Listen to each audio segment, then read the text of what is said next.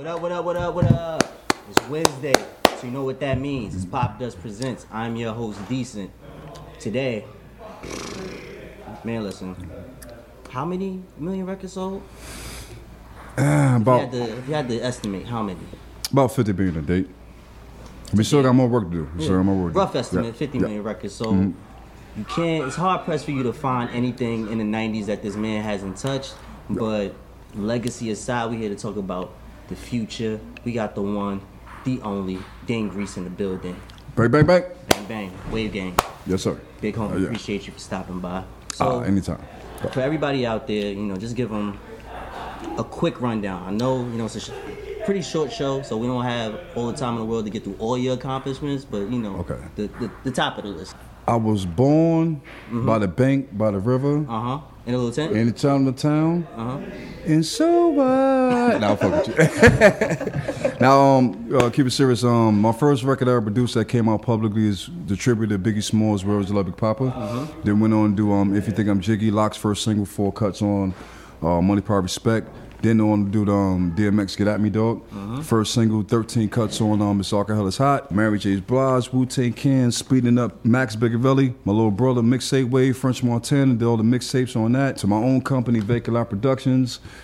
Couple movie scores, Exit Wounds, Cradle to the Grave, Riff Raff. I mean, like, everybody in the whole industry. Once again, that's the short list. Right, short list. Short list. Just give people a little backstory of how you got into production and the music industry in totality. Well, just like anybody, man. We started in the basement, man. We started up at my old apartment on 129th Street. That's why my thing is Dane Grease 129. In Harlem, we started banging out, put the group together, NIB. Started banging the Crazy Sams, talent shows and different things. And we battled another known Harlem crew called Children of the Corn, Mace Cameron, Bloodshed. Boom. And from there, we everybody collectively known each other. Big L was the first guy out the young people group that got signed with DITC, started going on. Big homie Joaquin, Dean, Rough Riders hooked me up with these other rappers they got called Locks and DMX. We put that sound together with our Harlem sound, with the lyrics from Yonkers, and then we actually all made history. Let's jump a little bit to today's climate. The fact that it's primarily about the rappers right now, but when it started, it's about the DJs. And I personally think that producers don't get enough credit in regards to dictating the tempo. You have different producers who kind of, usher along different periods of hip hop. Like you had the Neptunes, you had Shot Pharrell, my guy. But back around the time you started getting heavy in the game, there were guys who were like stationary. You had your Primos, you had your Skis. What was the climate like being a producer back then versus how you feel it is today? Dude, that's a good question. Because actually, when we started, like I said, at that age range, of course, Primos, Golden Guard. Ski, actually, by the way, that's my cousin some type of way. We'll figure that shit out later. But at the same time, I really wanted a sound and a whole unique thing that you knew was dope, but you cannot pinpoint it that is just New York or regional. Yeah. You know what I'm saying? So with the production that I did for the Locks, X, Noriega, Nas, all the in the early stages, I really want to give you like a universal sound. Yeah. You got to do research to find out we from New York, Harlem, and Yonkers. Yeah. But the sound of the music, you couldn't put it one place. Yeah. The only thing about it that can be attributed to it being a New York sound is the fact it was real guttural. Like Get At Me Dog, real guttural. It was fucking train station, underground, fucking cobwebs coming off the thing. Yeah. The sound. Yeah. Exactly. Which is New York. Look, there's fucking cobwebs in here. Like, you know what I'm saying? Home of the cobwebs. Yes, sir. Bang bang. So with that, how did you, I want to say, craft the sound specifically for X? Because Get At Me Dog, Stop Being Greedy, pretty much his whole first album, that sound, that gutter, visceral sound is attributed to DMX. What was the thought process that went into creating that specific sound for him? Because he's a very unique artist. Yeah, well, actually, I'm gonna have to give it up. You know what I'm saying? It was the good brother Joaquin Dean, CEO of Rough Riders. He's from Harlem. Him and Darren, they from Harlem. But at the same time, they just knew it's like, yo, if you put these beats that you got, that's very theatric and very New York feeling vibe with these artists we have, which was the Locks X at the time, and Casino, shout out to Casino, was with them at the time, it's like, we'll have something. You know what I'm saying? It took a little minute, little pulling, tugging. But about time went up there, and X-Lock came out spitting something. I just threw a tape on, like go to that, like whoa, that shit is dope. Oh, we kind of embodied it. So it's like, it was a good thing. It's like, you just mix a lot of pieces from the city together, and then you get actually classical shit. Yeah. So. On top of your list of production credits, you've also scored movies as well. Yes. What's the difference? I mean, it's all music, in a sense, it's relatively hip hop. But what is the difference between crafting something for an artist versus crafting something for a specific scene or a movie altogether? Actually, it was a super big difference. It's nothing like producing a record, And the only thing that actually gave me an upper edge.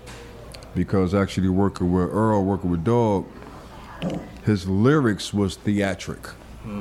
So it wasn't nothing for me to put theatric music with it. Right. And then with the case of Harry, selling the records, platinum singles, different things. When he went to do the movies, the producers was like, "Can we get that same sound that you do on records in the movie?"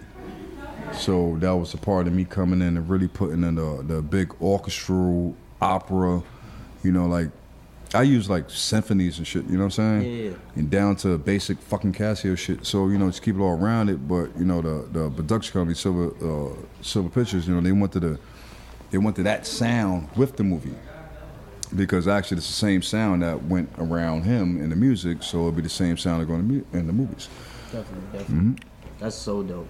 Yeah. So with that, do you feel like you having that experience, doing scores, when you transfer back to the music world, you came from it, a little bit more, I want to say wiser for lack of a better term. Did you approach production differently when it came back to producing for rappers? Yeah, it made me fucking kick ass in production. Let's keep it 100. If I could produce fucking 2 blockbuster movies, now I'm gonna make a beat. Oh God. It's a walk in the park, pretty much. Yeah, like it's oh God. Like whoever gonna get the production now is like grand production. So it was a big difference. So once again, you being a legend in the game, you being around for so long and still being active, still being sought after. I want you to give a comparison in regards to the artists back then versus the artists now. You have some that still embody, the spirit and sense, like, of, Wu-Tang and, DMX and guys like that, but the temperament is a little bit off in the sense that they're not necessarily doing it for the culture, they're more so doing it for, the looks or, the gram, as the kids would say. What is, like, the huge difference between artists then and artists now? Me, myself, I actually does not put everything into the same category, in the same box. And that's where a lot of people go wrong at. A lot of people actually like something they know and they love and mix it what's going on now and mix this with mix this. And I always go back to the first step of being a fan of music, of loving and appreciating music. If it's from the disco, from the era I was born from, if it was from me coming up, you got NWA, Public Enemy, Leaders of the New School, Tribe Called Quest. So many different aspects of music that's very colorful. Some got meaning, some is gangster, some is just fucking art. You know what I'm saying? At the same time, and I always keep that same mentality or the business and the craft that I do. And I never actually put myself on a shelf to say, that's that and this is it. To me, that everybody's a dickhead. You know what I'm saying? Because music is always going to be colorful and always going around. And just like a quick example, you might be a little younger, but I'm pretty sure some of these guys, when we was young, we liked the Rick James and fucking Prince. Okay? And them motherfuckers had fucking hair coming down in tight ass pants. Look at the first rap successful music, which is Sugar Hill Gang, Grandmaster Flash, different things. It was actually more costume wise. Yeah, and that's you kind of with the lyrics. You kind of sense that a little bit now today, because you got rappers taking the more rock star approach, rocking ripped jeans. And it's fucking dope. And things like dope. that. And even when we came out, actually, it was a group of people that actually used to tell me, "You think your man barking with a chain around his neck is gonna work?" So with knowing that, with that insight, I can never look at anything. I have to respect for what it is, If it's me, it's me. If it's not me, it's not me. But do that shit because that's art. You know, you can't stop art. And art, the fun of art does not stop. It's just gonna keep growing and growing and growing. Now you got your piece, take that and own that shit. But it's gonna keep going and going and going. Definitely. Speaking of musical influences, let's talk about some of yours. You know, what are some of the things that you grew up listening to, and then with hip hop kind of taking shape, what were some of the artists that you got into? And you know, even now, what are some of the things that you just like to listen to and relax and, you know, vibe out to? Well, pretty loaded questions. Right, it was like gang, bang. All right, well, actually, I'll keep it 1,000.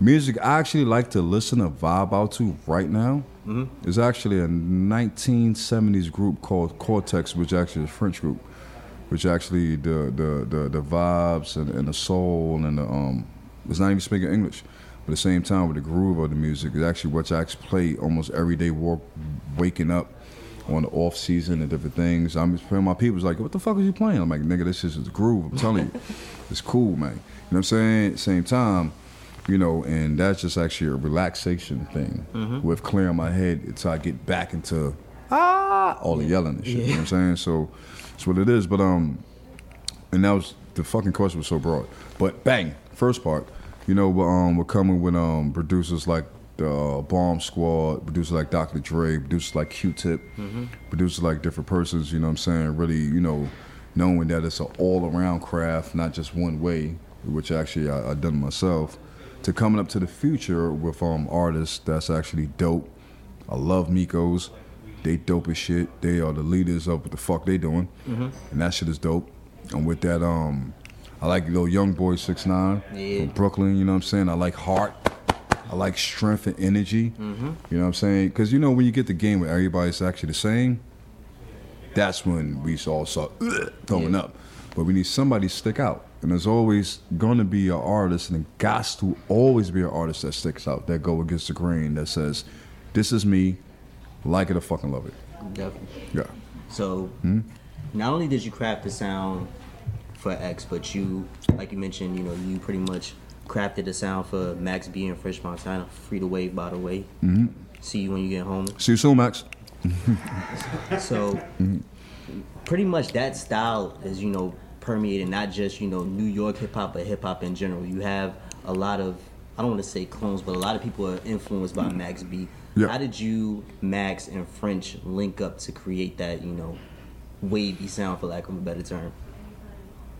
That's a good question. Actually, shouts out to Mike Murder, which is actually Max's older brother. You know what I'm saying? It was at the time when actually Max just split up with the Bird Gang Dipset thing. He was really going solo. You know what I'm saying? And Mike Murder, you know what I'm saying? We was in a bar on 135th and 8th Ave, Harlem. And you know what I'm saying? He was like, yo, Grease, man, get my brother, man. I need you to get my brother. I need you to get my brother. You know, he's out there going crazy. I need you to get him. And at first, I'm like, yeah, man, I'm going to work with him.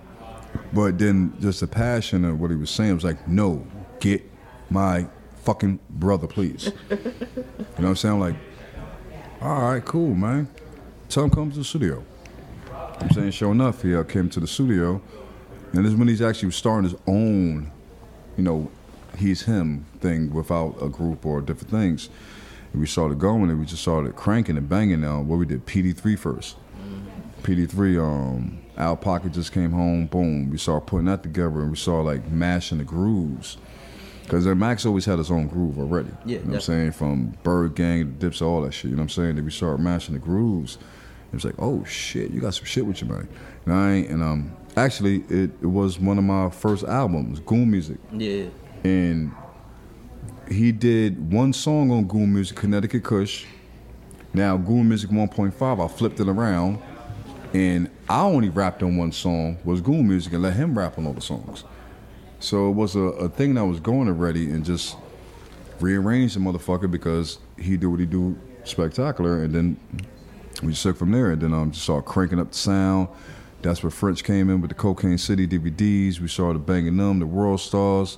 French was actually real young and shit, you know what I'm saying? And, you know, trying to get his groove. So, you know, me and Big, boom, boom, crank French out, got him to a groove, bang, got some shit popping. You know, then Max got locked. you know. But he'll be out soon. Hello. Yeah. So, you've been around legends, Yeah. and I'm not using hyperbole in the least bit. You've been around legends.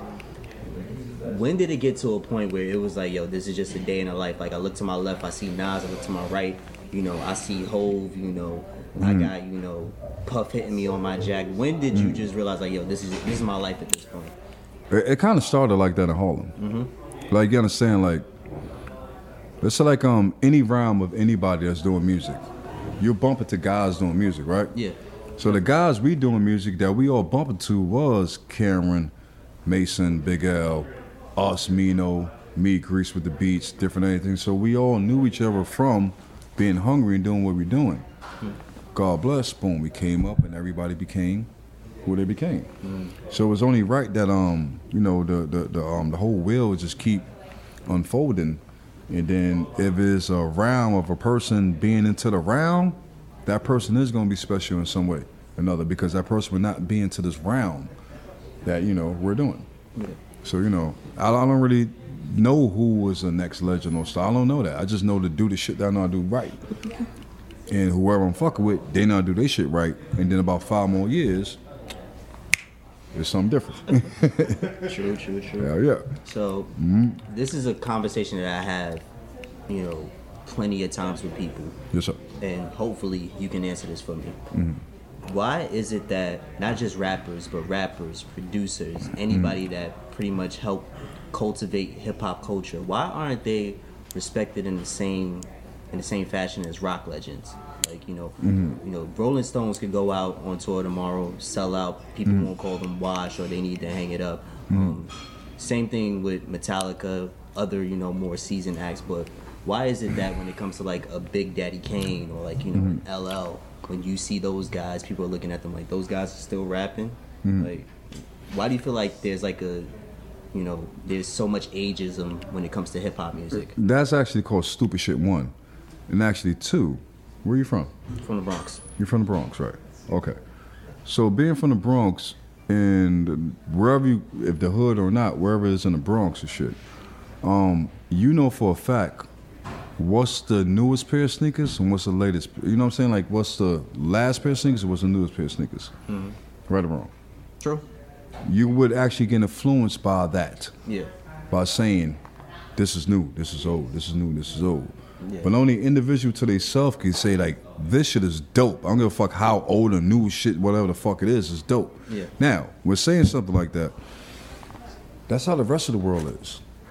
Not just us from the boroughs, or not just us from any hood, or not just from anything. What's fucking dope is dope. Yeah. No matter how it go. Dope is universal. You know what I'm saying? Right. And does it make a difference? So it's like, now, right this second, right now, there is more new artists, older artists, vintage artists, and every artist right now circulating the globe, doing tours, making money right now this second. Big Daddy Kane and Kool G Rap have sold out shows tomorrow. Lil Uzi Vert and Lil Boosie have sold out shows tomorrow. Everything right now in hip hop and music is actually at its prime right this second. Definitely. You know, with people, you know, just hearing one radio station, they're like, oh my God. But in reality, the whole demographic, what it is, the music and the hip hop has actually changed the world 17 times over again.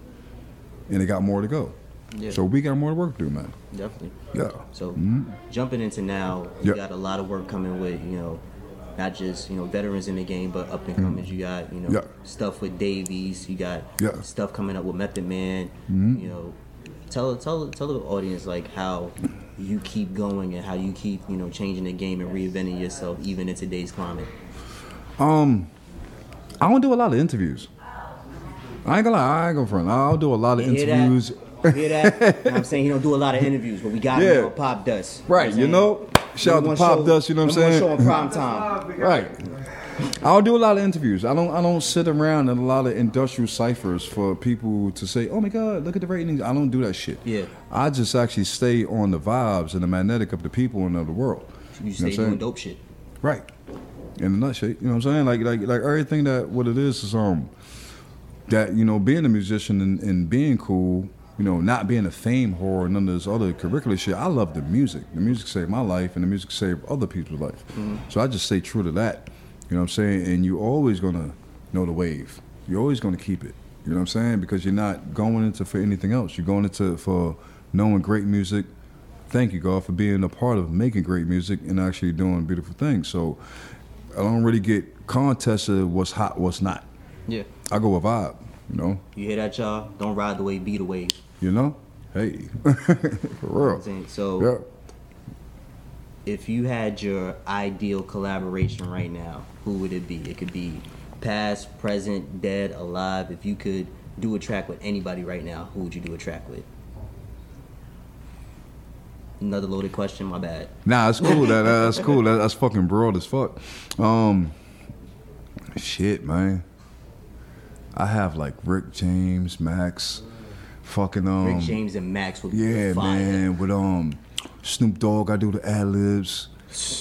X got to yell in the back. You know what I'm saying? Like it'd be some whole fucking gumbo shit, man. Like, you know, I ain't with me musically. Yo, that's the greatest song I never heard, yo.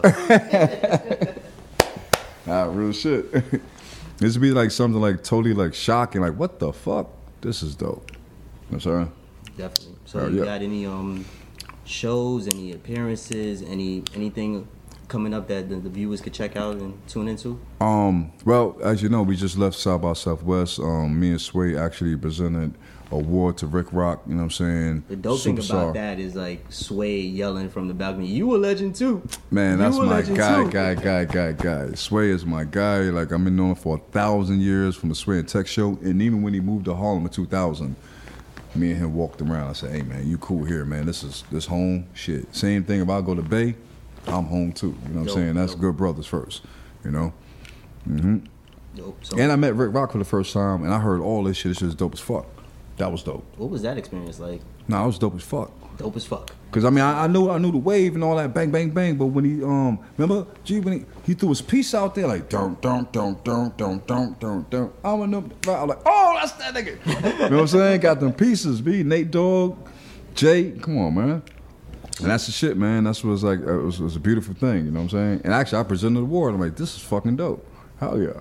And that's why Sway was like, nigga, you a legend too, huh? You know what I'm saying? Yeah. But it's cool though, you know, when beautifully musically, when everybody could get together and just we do what we love first.